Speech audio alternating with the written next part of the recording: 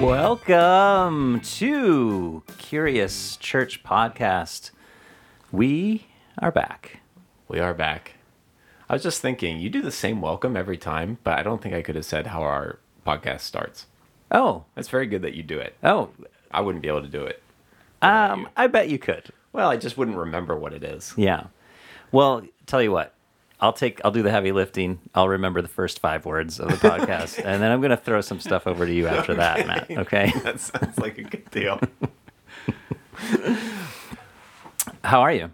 I'm pretty good. Okay. Pretty good. Good. Yeah, excited to be here. In some ways, the We Are Back does work because we are starting kind of a new thing. Yeah. A new endeavor. Whereas a new endeavor. Well, we've got a pattern and we're rolling with it now. So today's the day that you listeners get to join us on this journey. Yeah, and if you haven't listened to our just stunningly recorded and spoken preview episode, Man, it was magic. If you could have been in the room for that one. I'm not sure if you can even call yourself a subscriber if you didn't listen to that. But you know exactly what we're doing here and who is likely to be in the room. Mm-hmm. Shall we introduce him? I think we should. In the room with us is Reverend Dr. Kevin Adams, founding pastor, senior pastor of Granite Springs Church, author of 4 books? 5 books? 4. Yeah. 150, Gospel and a Handshake, Living Underwater, The Book That Understands You. Matt, you are Holy good. cow, a You super are fan. good. Yeah, super fan right here. So the rest of the podcast is just going to be me kind of fanboying that we finally landed. We finally landed one of my favorite authors. No, Kevin, welcome. Welcome to the podcast. It's great to be with you guys, as always. And I think we should give a little bit in the event that you did skip the preview episode that dropped, a few weeks back or something, a couple weeks ago. Well, first of all, we want that listener to feel the appropriate amount of shame. Okay. Okay, just give them a beat. Okay. Okay, now we'll feel Yeah, they're absolved. We are going to be talking about Kevin's book, Yeah. Living Underwater, and we're going to be talking about baptism with the kind of the big question: why was I baptized? And you might be thinking one of several things when you hear that title. You might be thinking very assumptive of you to think that I've been baptized. Right. You might be thinking that. You might be thinking, I already know why I was baptized. You might be thinking that. You might also be thinking, I have no idea why I was baptized. Those are kind of the 3 main things that you can think. You could also think, why were they baptized? Oh, yes. Yeah, you might be curious about baptism, and if you are, you're in the right place. So 4 questions, just like 4 books for Kevin. Mm-hmm. Yeah, see, and 4 sections in this book. Yeah. Oh, I don't know what 4 that means. Gospels. 4 Gospels. For God. Wow. 4 corners of the earth. 4 presidents on Mount Rushmore. We're flat Earth. man. We're flat Earthers on this podcast. There's four corners of the earth.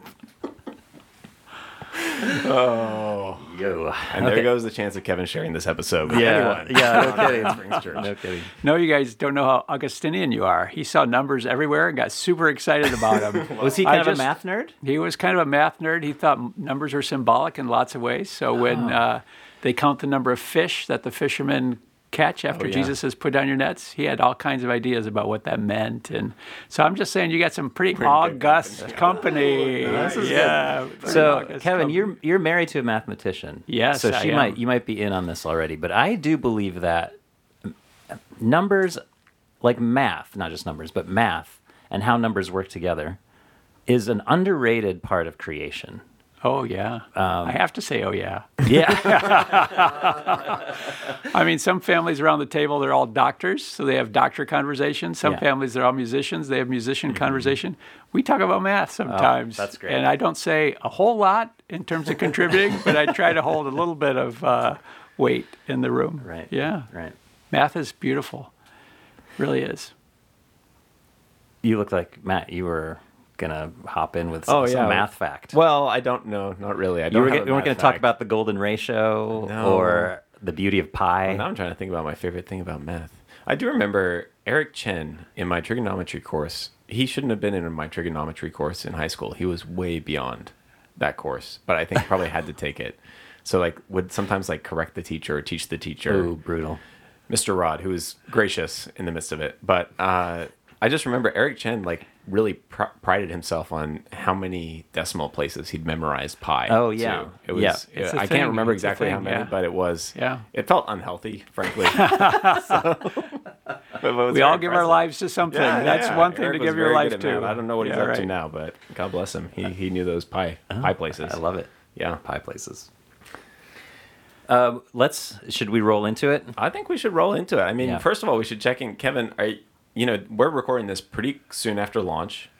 You're probably getting lots of questions, lots of conversations. Are you sick and tired? We hope you're not dragging yourself to another conversation about your book. But how are you feeling about talking about this book? It's fun to talk about it, actually. You know, the way book and publishing kind of worlds work is you have to have it all done almost a year in advance. Oh, wow, yeah. So I really haven't looked a lot at the book in the last 6 to 9 months. Oh, right. There was some proofing that needed to be done. There are 300 or so footnotes, as the reader will be like, how could you even include that many? But most are referring to stories, right? So there's some work on that. But really, it's all kind of fresh again. It's like, oh, there it is. Oh. So thanks for asking, though. Yeah. That's great. You mentioned at your Q&A that this was this book's been sort of brewing for a long, like 10 years. yeah. So books Or have been so. written. You've written books while you were Well, writing I this was book. thinking about this one. So this isn't something you stumbled upon and just got curious about, but it's something you've been thinking about for a long time. Right, Yeah. right. Well, the book, have we said the book title on this episode I think yet? we did, but I think we should say it again. We should say it again. We're going to dive into Living Underwater, Baptism as a Way of Life, Chapter 1. And we're going to kind of, all of our episodes, as we explore this question, why was I baptized, really exploring the topic of baptism in many ways. We're going to start with Aaron and I kind of offering some initial kind of standouts, so to speak, from the chapter for us. Then we're going to ask Kevin. It's great that you haven't kind of spent a ton of time. I don't have it memorized. Because you come to it a little bit fresher, right? We're really curious what stands out to Kevin as he looks back on this chapter that he has in fact written. Whether you remember it or not, you wrote it, right? And then we're going to dive into and kind of use the chapter as a launch pad for some additional questions, and we'll see kind of where our conversation goes. So that's the idea. Great. So if you haven't read the chapter and you have the book, pause. We'll wait. We'll wait. All right. Would you like us to give that little ding to turn the page? Ding! Like when you're a kid. But it might be worth reading the chapter beforehand. We're not going to give away everything in here. There's so much good stuff. But, Yeah. Aaron, maybe we can start with you. I'm just curious what stood out to you in reading Chapter 1, the script. Well, what this book, I think what you'll find, readers, is this book is full of stories, which I think is a great way to have these conversations, because we are, we're all people of stories. But I will skip a little bit toward this. One thing that stuck with me about this chapter is the idea of identity, and I know maybe you didn't want to go there right away. No, that's fine. It's okay. This is an open question. Yeah, it's about how we think of ourselves, and there are a million ways we can characterize who we are: our nationality, and our race, and our religion, our hobbies, our familial roles. But to think, and this is kind of an awakening for me, but to think the first thing I am is baptized. Yeah. So, Kevin makes no bones about this. We are the baptized first. And you think about all the things that jostle and jockey. Was that a thing? Jostle, jockey so. for It should be for if it's not. identity. Yeah, right. And to have the idea of being baptized first is new to me. The whole book has given me a way to think about baptism differently than how I did it, growing up as, I grew up in the church, but I was baptized as an infant, and that's just, it was and you address this later too, but it's just like a ritual, not necessarily a way to live your whole life. Yeah. How about you? Yeah. I mean, it's hard not to be kind of taken immediately by the book. It begins with a topless baptism. So, And a story about a couple arguing about their sex life. I mean, this is this is good writing. Yeah, so if you didn't read chapter 1 when we told you to pause and go read it, we know you'll want to now. No, I mean, Kevin, you just said, like, it's a book of stories in so many ways, and you do get that immediately, right? Like this, and I mean, one of the things that I think is remarkable about the book is just how many different ways you get to witness baptism in the book, which I think is one of its kind of really rich strengths, and they're all different, and yet you're able to kind of thread these together in really rich ways. I mean, the identity thing, I was just looking kind of at, my little highlights as I looked at my chapter for what stood out. You say at one point, this is kind of talking about the script language, and then when you start borrowing Walter Brueggemann's language of the counterscript, that each generation tells the next, from the 1967 Summer of Love to today's emerging adults, to, quote, find themselves, to create their own identities. But the Bible invites us to live one. And we'll get maybe more into that relationship between script and identity. I'm curious to hear more about it. But yeah, I mean, so much of the way you talk about baptism, I think it's kind of beginning here and then it builds in subsequent chapters, is as gift and as something we receive, which is, yeah, very, when you're talking about your experience there, and also like pretty counter to my experience. Not necessarily counter to like what people around me would have believed, Right. but certainly counter to like the way the practice was embodied. Right. So it felt like very much something I did, or it was kind of a part of my acknowledgement, or rather than here's a gift, here's an identity you receive. So Yeah. I mean, that stands out. I'm basically saying what you said, Aaron. Well, maybe we should just read the book into the microphones.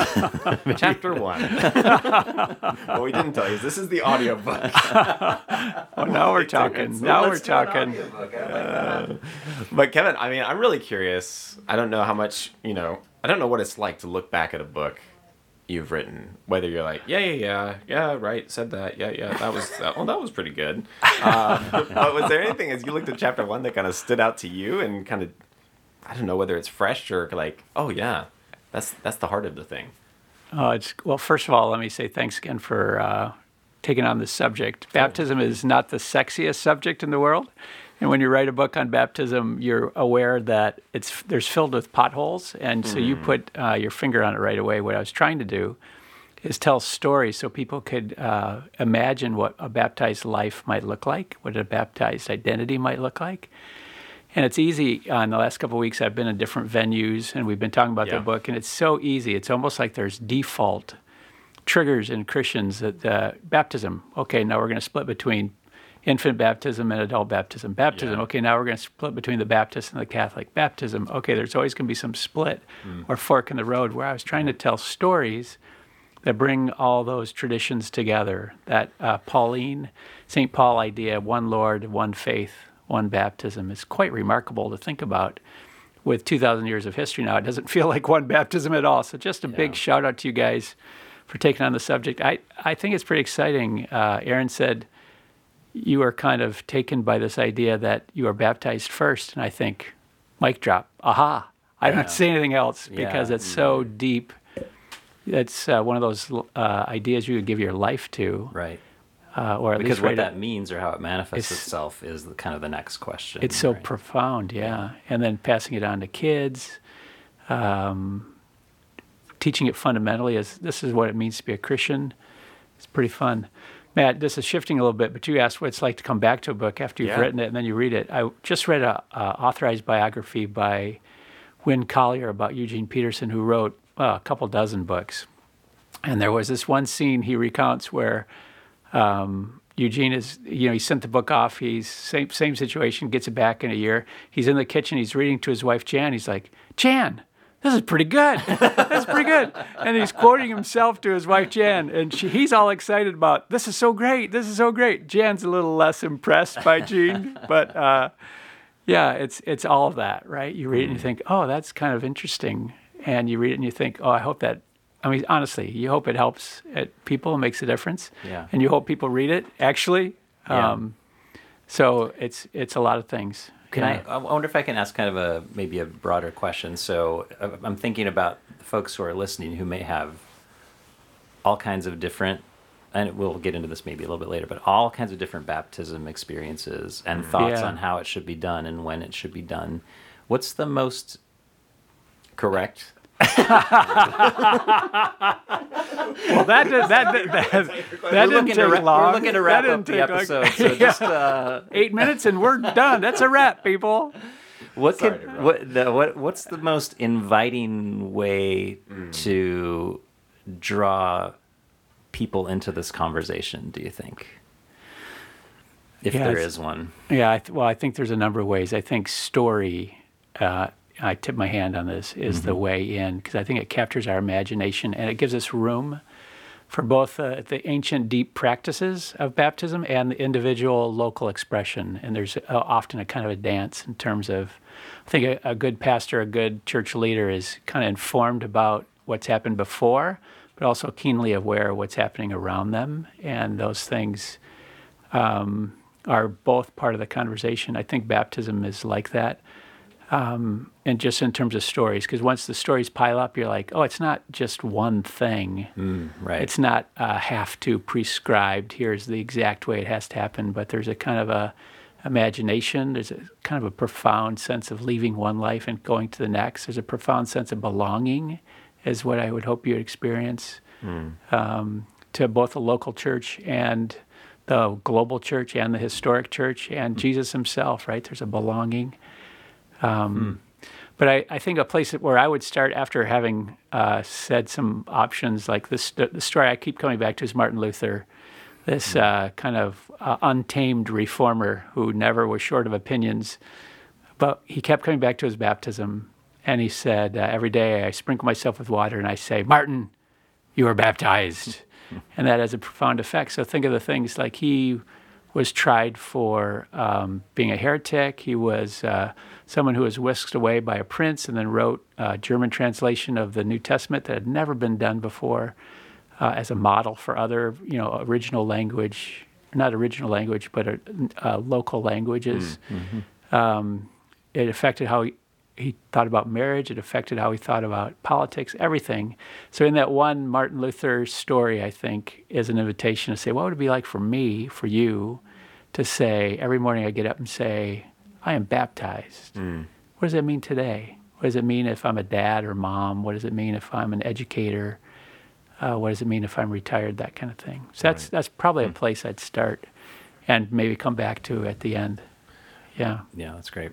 Yeah, I'm curious. Oh, speaking of the end, what you're saying makes me think of one of the kind of the landing places of this chapter. So maybe we can start at the end and work our way back. Sure. You titled this chapter "The Script," and you use this as kind of a key image in this chapter, talking about that everyone has a script. That's one of your lines on page 18. Everyone has a script, and our script is dictated by all kinds of things, right? Sometimes it's familial expectations. You talk about just literally our circumstances. If you're born in the slums of Mumbai, you have a certain kind of script assigned to your life, just kind of a destiny, typically. Right. Yeah, exactly. And then you talk about baptism, kind of offering us a different script, what Brueggemann and what you pick up as a counterscript. Well, one of the things I noticed at the end of the chapter was you start talking and you start using language of surprise, which I think is really interesting because script to me feels like it's scripted out. Like, here's where it's going. But you make this, I think really, I think it's kind of an ingenious move, actually, to start talking about the ways that the script surprises us. So God's counterscript often surprises us with its beauty. At other times, it surprises us with its ragged and disjointed ways. Whenever we get too organized or too tidy, whenever we consolidate all of God's baptismal goodness in the back of a red hymnal, whenever we make God predictable or domesticated, he surprises us by telling us to wash in a dirty river, or to adopt a child from another continent, or to make our lifelong love for baseball secondary, or to send us to a hippie to turn the first page of the counterscript. That's a paragraph from the end of the chapter, alluding to all these stories you've told, right? Right. But I wondered too, as you talked about the significance of story. Here, this idea of surprise felt like that's another way in. Like, one of the things about the stories is that it seems like they begin to surprise us with like, oh, this is baptism. Right. And this is baptism. And this is also baptism? I wonder what you guys think about, like, also part of kind of the unpredictability of God, even as we're talking about this idea of the script, actually it can be an inviting way in, because our own stories always have kind of no two stories look alike, right? But Right. what do you guys think about the idea of surprise in God's counter script, so to speak, as this going to your original question, as potentially a way in? I'm only answering because Kevin and Matt looked at me, even though that question was probably for the expert who wrote the book. But I see a lot of it's a very gospel idea, right? So I mean, that's exactly what Jesus did when all the pious folks and all the rule following folks got kind of turned upside down. So to me, it's very consistent with what you commit to doing when you follow Christ. You sign up for the surprise. You sign up for the surprise. I mean, and you're sort of living counter to the expectations of the world around you. See, that's why we looked at you, Aaron. That's really beautiful. I don't really have a lot to add. One of my favorite people on the planet is a guy named Dale Cooper, chaplain of Calvin University for a long time. And one of Dale's favorite sayings is, God's other name is surprise. And I think that's a beautiful way to say, when we say baptism is a script, what we're saying is, at the beginning of the script, God holds us in his hands of grace. At the end of the script, God holds us in his hands of grace. And all along the way, our trust and reliance is that he holds us in his hands of grace. Before we went live, we were talking about a friend, someone we love, who suddenly has health issues. Well, she hasn't had health issues at all her whole life, and she's not 20, and she's, had a few seasons of life, but suddenly she does. But the baptismal promise is she is in the hands of God right now, and that's no cliche kind of thing. That's just really a profound way to live. So it doesn't. Her life isn't fundamentally about finding the right pill or, going on 20 last vacations, over the next 20 months or whatever. And we're praying for a healing, believing that could and will happen. But her script, this is a surprise she didn't ask for. I don't say this glibly, having had my own surprise a couple years ago. Yeah. But the surprise is the grace, the wonder, the connections, and that's why all the stories, right? Because the stories keep us from, we want to be tidy. I come from a tradition of church and graduated from a seminary where I think we could have all been engineers, right? Everything organized. We're going to build a bridge. We know how to build a bridge. We build bridges. It's what we do. We're organized here. And then God throws all these curves and... it's both and, isn't it? It's both the covenantal, tried and true promises of God, but it's the unique way they come to life in us. And that's why so many stories, right? As a way to say, hey, this isn't about us having all the answers. This is about us entering into this life that has a particular beginning, middle, and end. Stories within stories, right? Exactly. So beautifully said. You're talking about the big story. That we're living out, right, in our own lives, but then all the stories that make up that story. Yeah. Some we choose to kind of participate in, like here we are. We all chose to be here right now today. Yeah. Our listeners chose to listen, a very wise choice, we think. But there's there's some things that could happen today or this week or this month or year where we didn't choose. Some of those will be our great delight. Some will kind of stir fear in us. But we come back with Luther to say, but I am baptized. And what does that mean? Yeah. I'd love to dive a little bit more into like the image of script and like this. I think you helpfully kind of bring us into it, and you talk about kind of the biblical script too as kind of the script that we're talking about. And maybe you'll just have to forgive like how concrete my mind tends to get, but I think we're all West Wing fans in the room. There's nodding, and I know from Kevin. But one of the fascinating things about that show is how scripted it is. So if you like listen to any behind the scenes stuff, like if there would be sort of a word that someone thought was incorrect or out of order, the protocol in that show was not just to fix it, because that was verboten. You had to go and send down to Aaron Sorkin, the writer, to say, we think there might be a mistake. And 9 times out of 10, he would say, no, that's exactly the way it's supposed to be. Right. In other words, like the Right. script was like everything was there. Everything that you were supposed to do was sort of on the page, and your job as an actor was to deliver the page, not to come up with your own little inventive ideas or anything like that. And so when I start thinking of script, when I initially kind of read that, this is the way I kind of, for whatever reason, thinking in terms of like the world of acting, where your scenes are blocked out and it's all kind of given to Right. you. But you're talking about script in a different way, I think, than that. I think. So maybe you can help me tease out that metaphor. Maybe you can help me tease out that metaphor a little bit more. Well, first of all, we should say that the writer of West Wing should get busy and write a new show because he cannot write enough shows. It's quite marvelous. I come back to that show, and I just had a friend who's in a leadership position quote an episode of the show, The Supremes, where there's 2 Supreme Court justices. Anyway, a little bit West Wing nerd there. Yeah, it's both alike and different, I think, living the Christian life, because God has a unique script for all of us, and he doesn't give us our lines ahead of time. Yeah. Right? He gives us some promises. Well, that's not completely true. I guess he gives us his promises. He gives us his psalms so we can sing within the script. We can sing with others who have lived the script, who have died by the script, who have come alive by the script. The reformers thought that this element of a classic worship service where you do a call to confession, words of assurance, and then assurance of pardon was a way to say, hey, you're baptized. You're probably guilty, but you're forgiven, and now go be a new person. So that's like a tried and true piece of the script, but how each particular person in the room would live that way, how they would, what particular sins they needed to confess. Some, of course, are corporate, and they're common to all of us, but some are particular to each person. So I think it's a bit, we like to use the word dance. We try to get the word dance in any episode we're recording together. So it's a dance, I think, between God's big script and then the places, the unique circumstances he gives us, because we believe we're held in his hands. But then there's a kind of an interactive play between how we live and how we choose and how we respond to the good grace of God, yeah.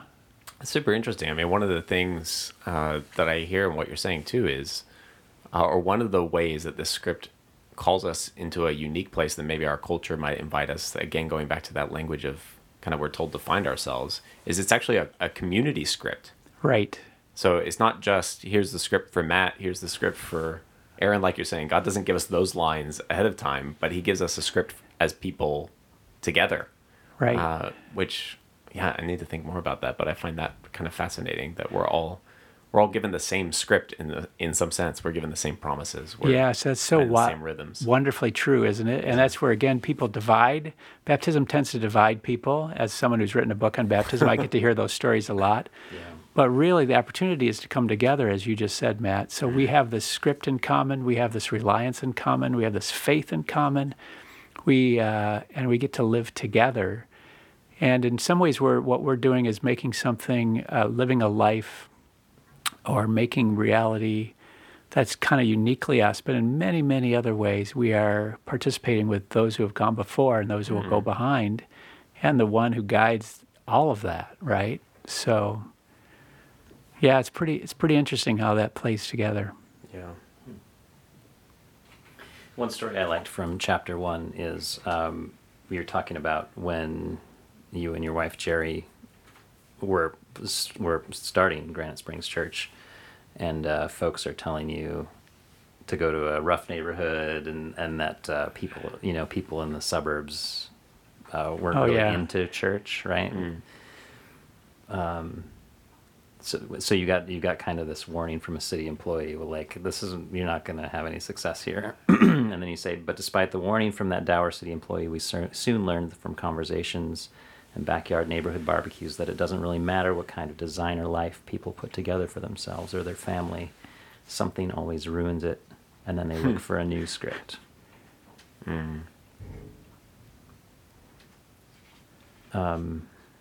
That's all. I just like that part. Yeah, well, I think.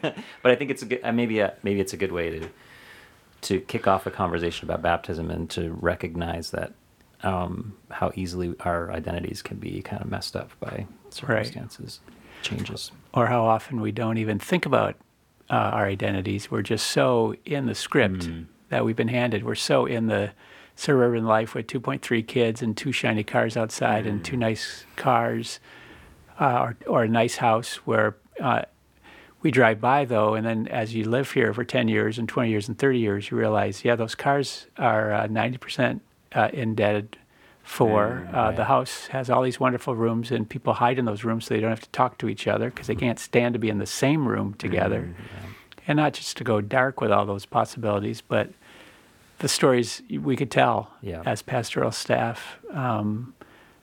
And when you talk to someone else who's a pastor or a church leader or just a wise listening person, they'll say, yeah, I know about the difficulties of living this fake script, so why don't you come and live a script where it's not all about you building your own life, that you know it's beyond you to manage. That ties in with one of my questions, because I was thinking about, okay, how do we talk about, and why, well, to put it provocatively, like, why would I be attracted to a script beyond me? Oh, yeah. Like, there's something very attractive about a script that I know I can attain, that is tailored to my culture, my life, my customs. You know, when you talk about the, 2.3 kids, 2 cars, nice house, I'm like, yeah, sounds pretty good. Like, and tells me exactly what I need to do. I think we're so often told, like, I mean, if you think about our school experience, right, we're told what we need to do, and then I'm a rule follower, so it's very helpful for me to like have someone saying, okay, take these classes and then do honors here and AP here and take this test, and then, like, I think not for everyone, but for certain personality types, and I'll raise my hand here, like, there's really comfort in that script, but you really, I mean, the script that you're talking is like explosively big. Like, it's huge. It's the biblical script. You kind of point to N.T. Wright, who talks about this script begins in the waters of creation in the book of Genesis and carries us all the way to the final end of things. I'm like, that thing is huge. Like, what? Cosmic, literally. Like, well, shouldn't I want kind of my cozy, nice, comfy script that fits me? I'm curious what you guys think, or what you'd say to that rule following. Give me the steps to do. Part of my heart. Well, I think maybe it's I mean, similarly to it just. Because someone, someone's going to get sick, or they're going to have some financial problem, or an employment issue, or some other sort of disaster could befall that perfect script. So I think maybe the main issue is that script that we create for ourselves, if we're not rooted in a baptismal identity, is destined to sort of fail. Fall apart. Yeah. That would be my I think that's exactly right. That's exactly right. And it's most common when someone comes to the church for the first time. It's almost to the point where I'm thinking about this. Why are you here? Not that it's bad, but almost always someone's here because something is happening that is beyond their control or beyond their capacity to deal with it. It could be something good, like they just got married, and you think, oh, this is too big to navigate by myself. Not everybody thinks that way, but they could think that way. They could have a child, and they could be saying, all my life, I just realized I'm called to do things now that are beyond me, just in terms of self-sacrifice and reorienting my life. Yeah. I've had parents start coming when their kids are in grade school because their kids are asking questions, and they think, I don't want to answer these questions alone. And then, of course, there's unwanted changes that happen to our script, where suddenly, like there was someone who had cancer of a particular kind, and suddenly they're at church, and we don't shame people. We don't say, well, where were you 3 months ago when you were healthy? You were skiing. That's what you were doing. Well, it's not like that, right? I mean, we listen better. What does C.S. Lewis say? Pain is God's megaphone through which he speaks to a deaf world. So that's just one way we realize the hollowness of our script. Yeah. None of that takes away from all. You want to go to the practices, Matt. You want to say, here's some rules to follow. Here's some comfort I can find. And so we'd turn you to the Psalms, right? Big surprise. Sure, yeah. And we'd say, start memorizing them. And that's its own script, right? Begins Psalm 1, right? Two ways to live, ends with all Psalm 150, this great celebration. But in between is every turn imaginable. And that is sort of a sample script for God's script of baptism, I think. One way to say it might be, the Psalms are the baptism songs that we sing, that God teaches us to sing as we're living our baptism, right? I mean, you got at another one of my questions, which was kind of practically, you talk about rejecting the false scripts, Right. which I think that can look quite concrete. I felt like that, but one of my questions was practically like, what does it look like to start living out our baptism? I think one of the things or the challenges for me as I come to the book is wrapping my mind around this ongoing sense of baptism, I think. Which I'm not sure why that's like just hard for me Sure. mentally to grasp, but Seeing it as more than an event. yeah. Which Which I find incredibly rich. When I read you, I'm like, yes, and then I'm like, okay, now how do I do this? What is this? What does this mean? Like, So I don't know if any other reader or listener is with me, but like that's one of Oh, sure. the growth areas I feel this book kind of pulling and tugging on, which I Yeah. think is intentional.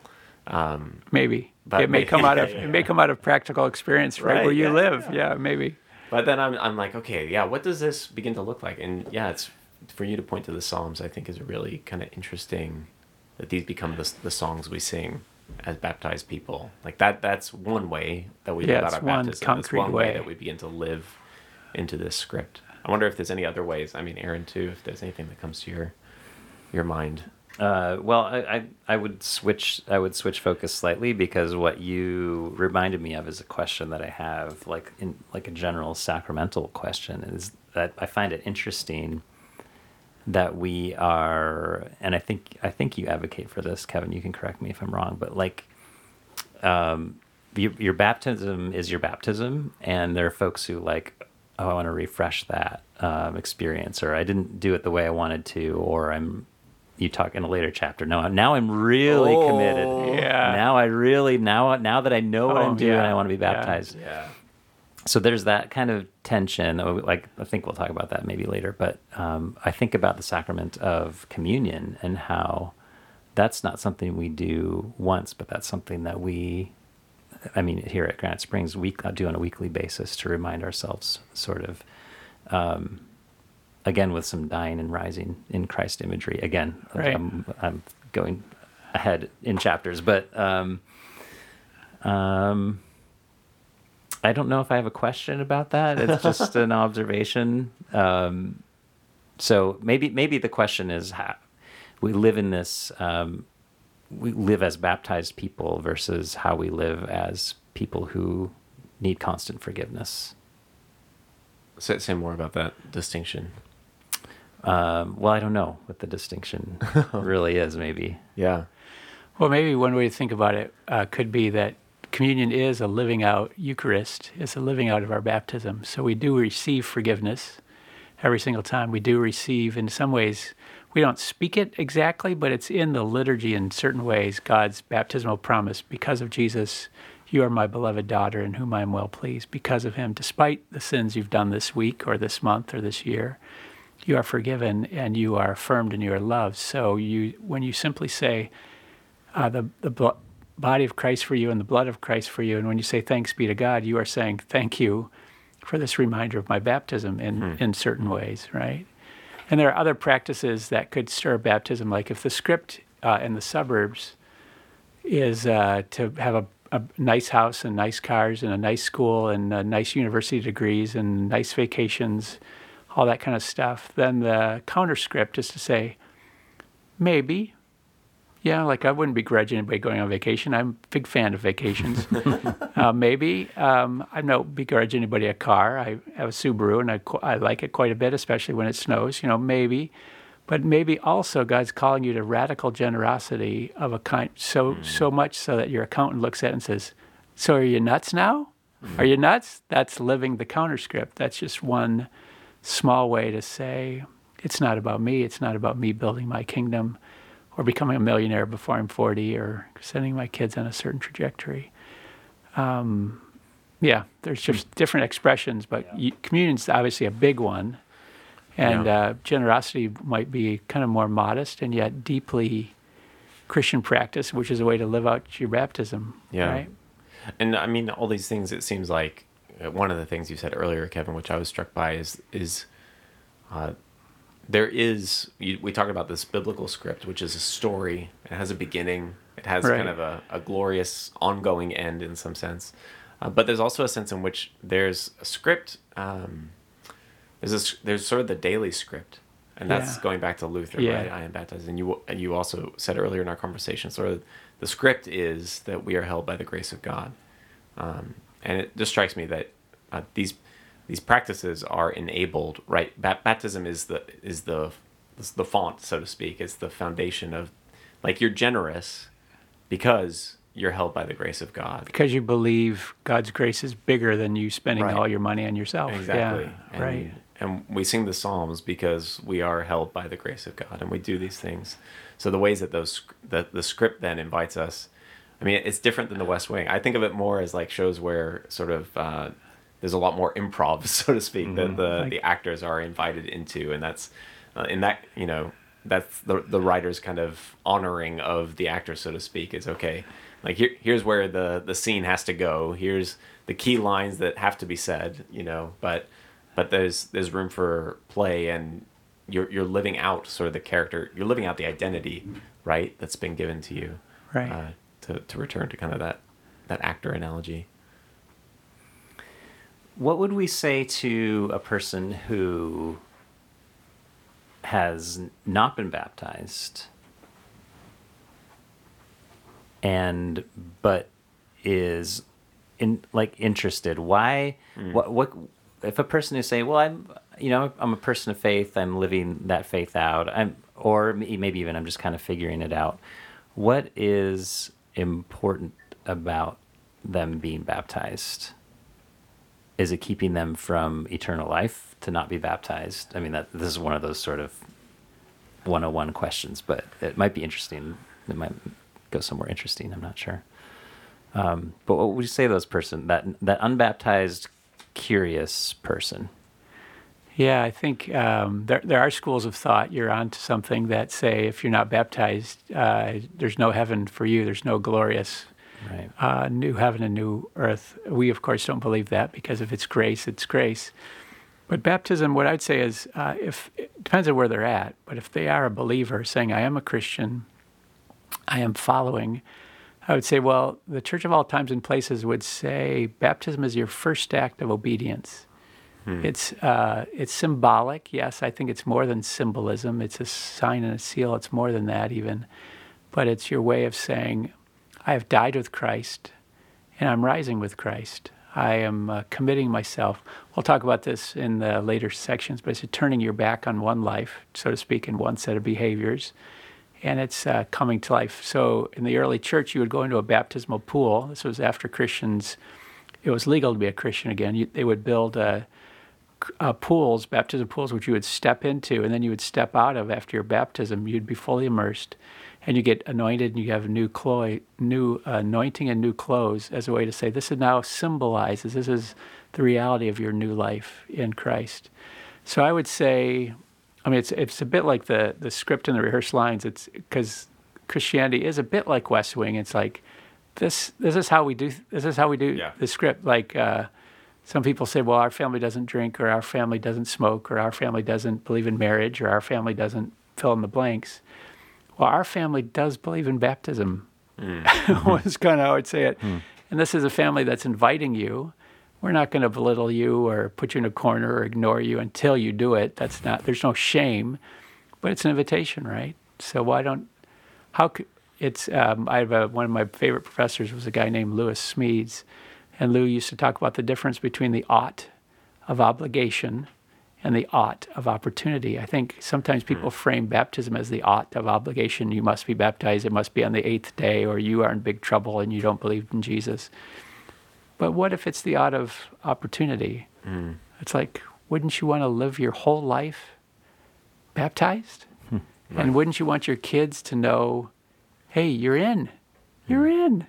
You belong. Even when you screw up in junior high, you're still in, right? Anyway, that's how I begin to talk about it. Depends on the person, right? Yeah, no, I think that's so helpful. I mean, I think even this first chapter is inviting us to see our scripts will fail. And when they do, wouldn't you want Yeah. to be a part of a different script, a bigger script? Like, At some point, aren't you glad it doesn't all depend on you? Yeah. Right, exactly. Yeah. There's something deeply inviting in that. I find that might be an excellent place to end for today. What do you think? Yeah, I agree. I think that this is perfect place maybe to land the plane, so to speak. Next time, we're going to be talking a little bit. Well, we're going to continue in the book. We're going to be starting to explore what Kevin just alluded to, actually, in his answer to that last question. Look at that. He's a professional. But we're going to be talking about chapter 4, which is renouncing evil. Yeah, but listeners, don't skip chapters 2 and 3. Oh, no. Yeah. These we could have picked any chapter really, but we went with 4. So catch up. 2 and 3 are also really good. 2 and 3 are good, and get up through chapter 4, and you'll be pre-enlightened before the next episode. Great. Well, thank you so much, Kevin. It's great to be with you guys for joining always. us today. So, listeners, until next time, I'm Aaron. I'm Matt. I'm Kevin. Thanks for being curious with us.